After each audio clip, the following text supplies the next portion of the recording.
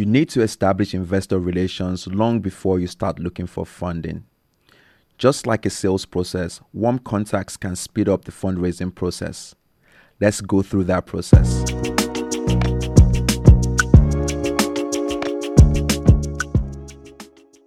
Welcome back to the Fundraising on the Go, the podcast brought to you by PwC Next Level, where we unravel the mysteries of fundraising for startups.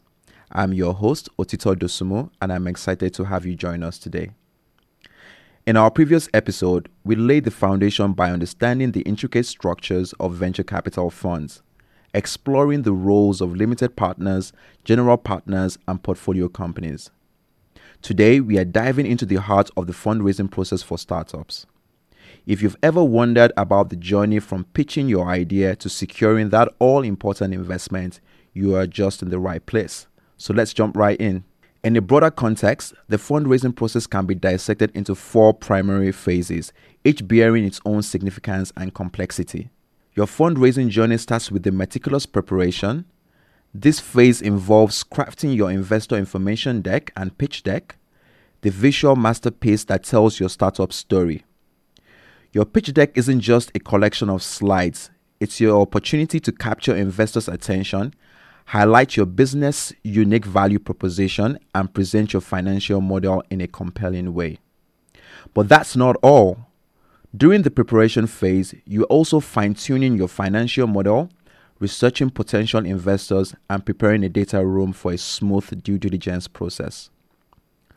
Transitioning to the second phase, the focus shifts towards establishing connections with prospective investors. This entails not only nurturing existing relationships, but also making deliberate efforts to engage with new potential stakeholders through well-aligned introductions.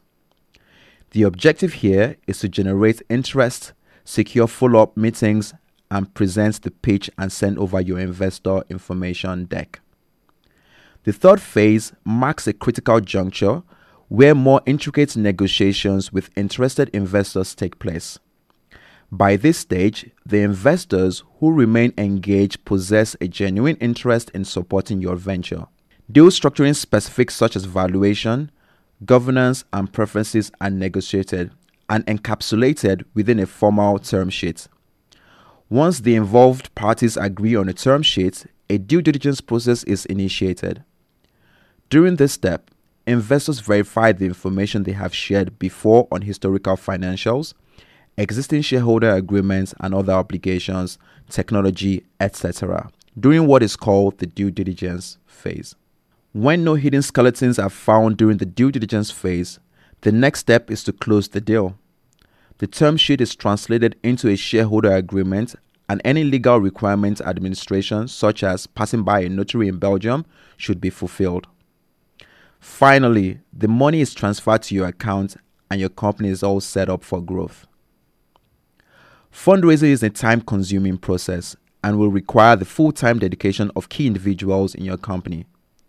Ideally, the founder or CEO should lead the fundraising process with the support of senior management such as the CFO, CTO, CMO, etc. Although it's not atypical for junior members of the team to be deeply involved in the fundraising process, especially in the early stage companies, it can send a bad signal to investors if senior management, especially the CEO, is not involved in the lead of the deal. In our next episode, we will guide you through the steps of preparing your pitch and investor decks. Thank you once again for joining us on the Fundraising on the Go podcast. See you on the next episode.